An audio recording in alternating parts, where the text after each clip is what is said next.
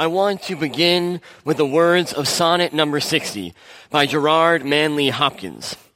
The times are nightfall. Look, their light grows less.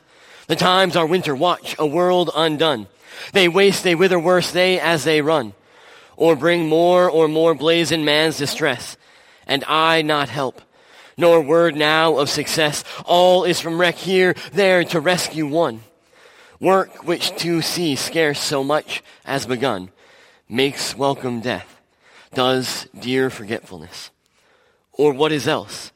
There is your world within. There rid the dragons, root out there the sin. Your will is law in that small commonwealth. Hopkins speaks from a place of despair and brokenness. The sonnet opens with a haunting statement. The times are nightfall. Look, their light grows less.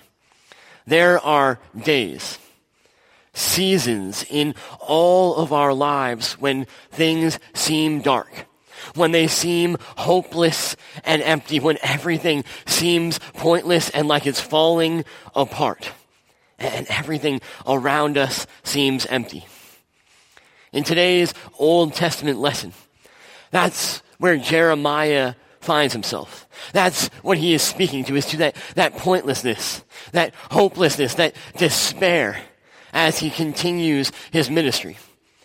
Now, I think to understand Jeremiah's message, you need a little bit of context for what he's been going through.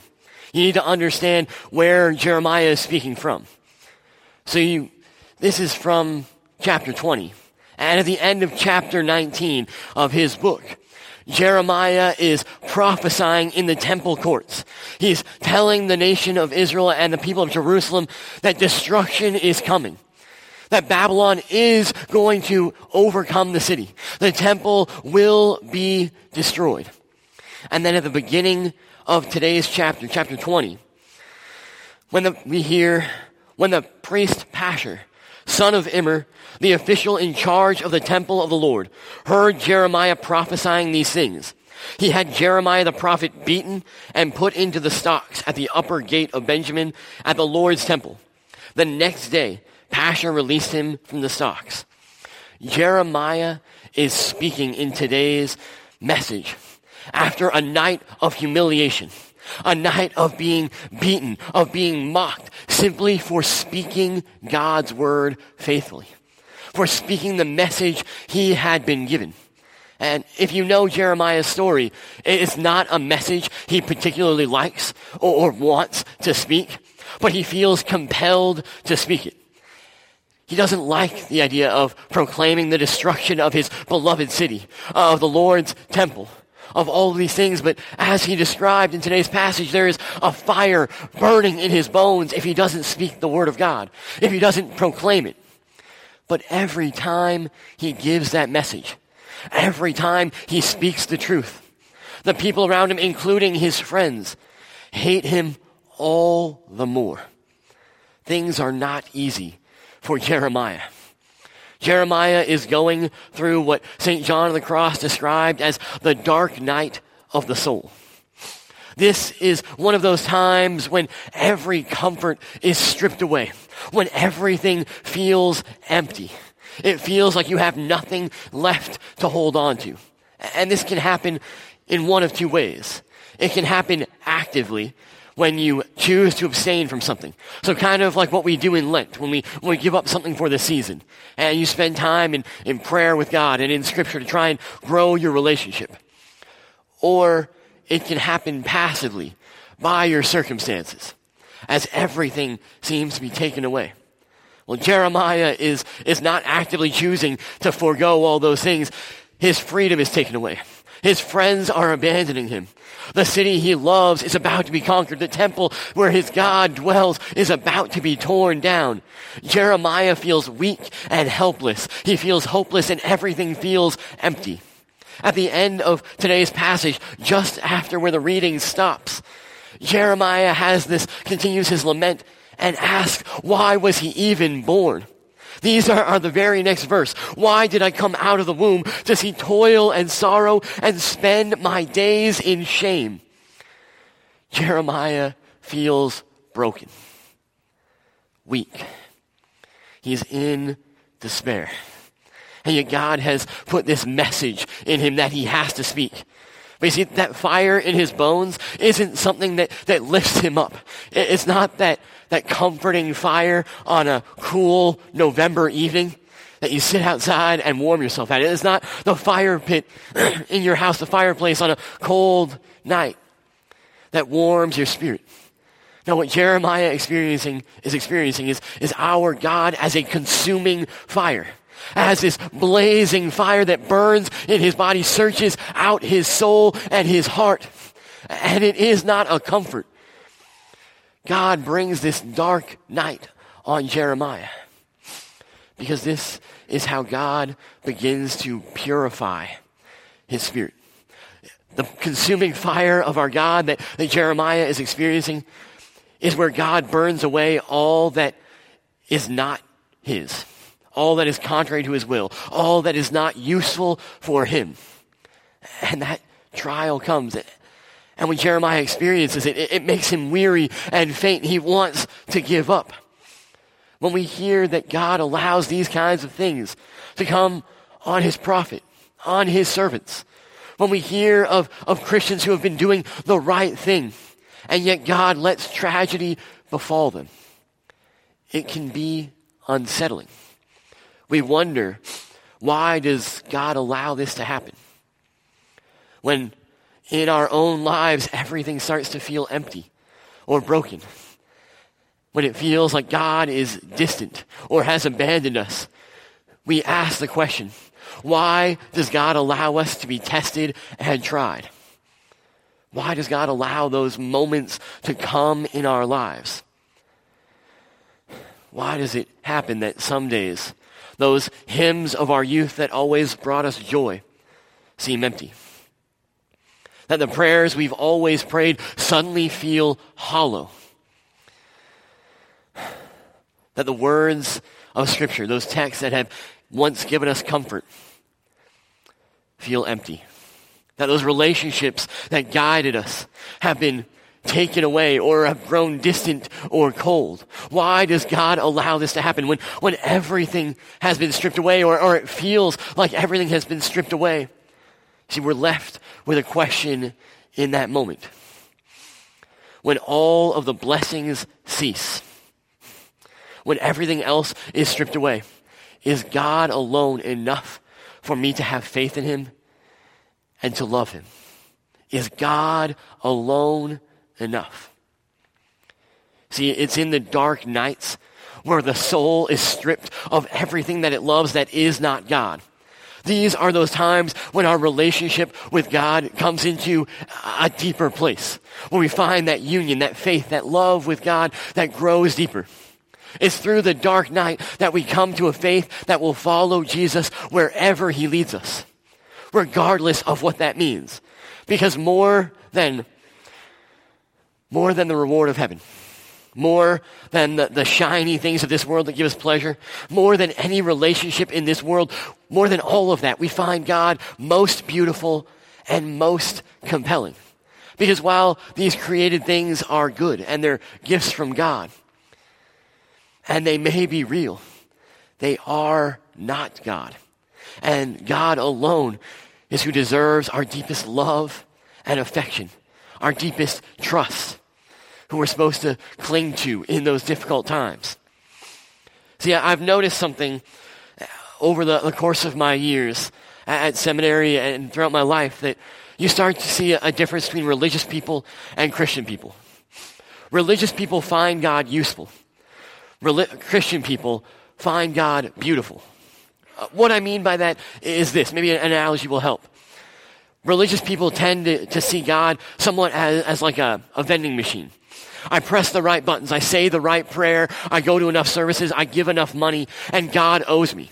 I should get the reward I want. God owes me because I've done what he expected. And so we tend to treat God as a tool for whatever I want. That's how religious people tend to see God. Christian people hear of God's love, hear his story, and want to praise him regardless of where they find themselves. See, I don't need God because I want something. I want God because I find him beautiful and compelling in who he is. See, it's through the dark night of the soul that we come to a faith, that we grow from being religious people who find God useful to being Christians who find God beautiful in who he is. See, the end justifies the trials and the pain that it took us to get there. See, God uses those moments to refine our faith. Faith is not an easy journey, and it's not a safe and comfortable life. As we see Jeremiah going through the trials, we can see how his faith grew through all of that. But that doesn't make his trials easier, and it doesn't make the things that you're going through any easier. It doesn't make it an easy, simple life. We see it's through those dark nights, through those trials, that we come to see the deep love of God, as we understand the suffering, the pain, the shame, the brokenness that Jesus endured for us.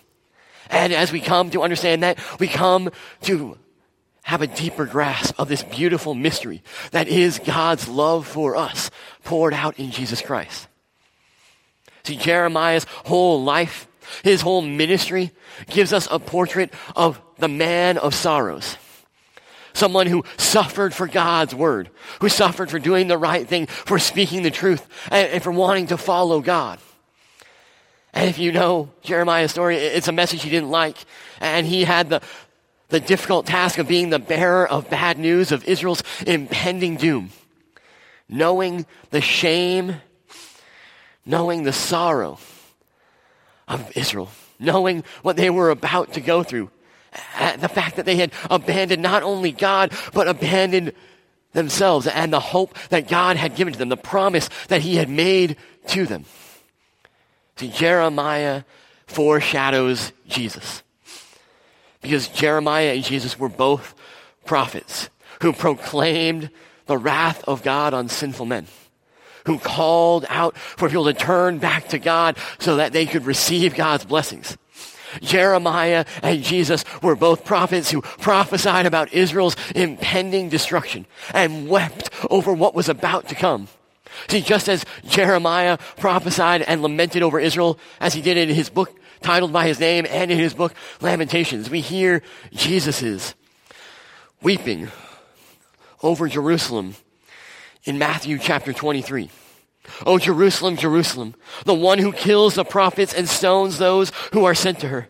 How often I have wanted to gather your children together as a hen who gathers her chicks under her wings, but you were not willing. See, your house is left to you desolate. Just as Jeremiah was beaten and put into the stocks for his message of destruction, Jesus was put on the cross, beaten, mocked, scorned, crucified for his message by men of stubborn will, those who weren't willing to listen and repent. We see Jeremiah's message isn't all of destruction and defeat. Later in his book, he prophesies a message of hope for Israel. Hear those words from chapter 31. The Lord has appeared of old to me, saying, yes, I have loved you with an everlasting love. Therefore, with loving kindness, I have drawn you. The days are coming, declares the Lord, when I will make a new covenant with the people. I will put my law in their minds and write it on their hearts. I will be their God, and they will be my people, declares the Lord. For I will forgive their wickedness and will remember their sins no more. Jesus is the greater Jeremiah. He not only prophesied about a better hope and renewal to come, he actually brought it for us. Jesus not only suffered for the word of God like Jeremiah, Jesus, by his shame and his scorn, bore the wrath of God upon himself in our place, what we deserved. Jesus endured the dark night of the soul, where all was stripped away, so that through his blood and his shame, we could know God's love and know that no matter what comes, he is with us, that he has been right where we are, and that he knows exactly what it's like to endure and to have everything stripped away. Even in the darkest night, the blackest hours, in the hottest fires where our faith is refined in those trials, We know that God is with us, that there is purpose in those times as God refines our faith. And so I want to close with the words of Isaiah, the 43rd chapter. Let them sink into your hearts wherever you find yourself. This is what the Lord says. Do not fear, for I have redeemed you. I have summoned you by name. You are mine. When you pass through the waters, I will be with you. And when you pass through the rivers, they will not sweep over you. When you walk through the fire, you will not be burned. The flames will not set you ablaze. For I am the Lord your God, the Holy One of Israel, your Savior. Since you are precious and honored in my sight, and because I love you, I will give people in exchange for you, nations in exchange for your life. Do not be afraid, for I am with you. In Jesus, the true man of sorrows, we see how all of this is true for you and me. Amen.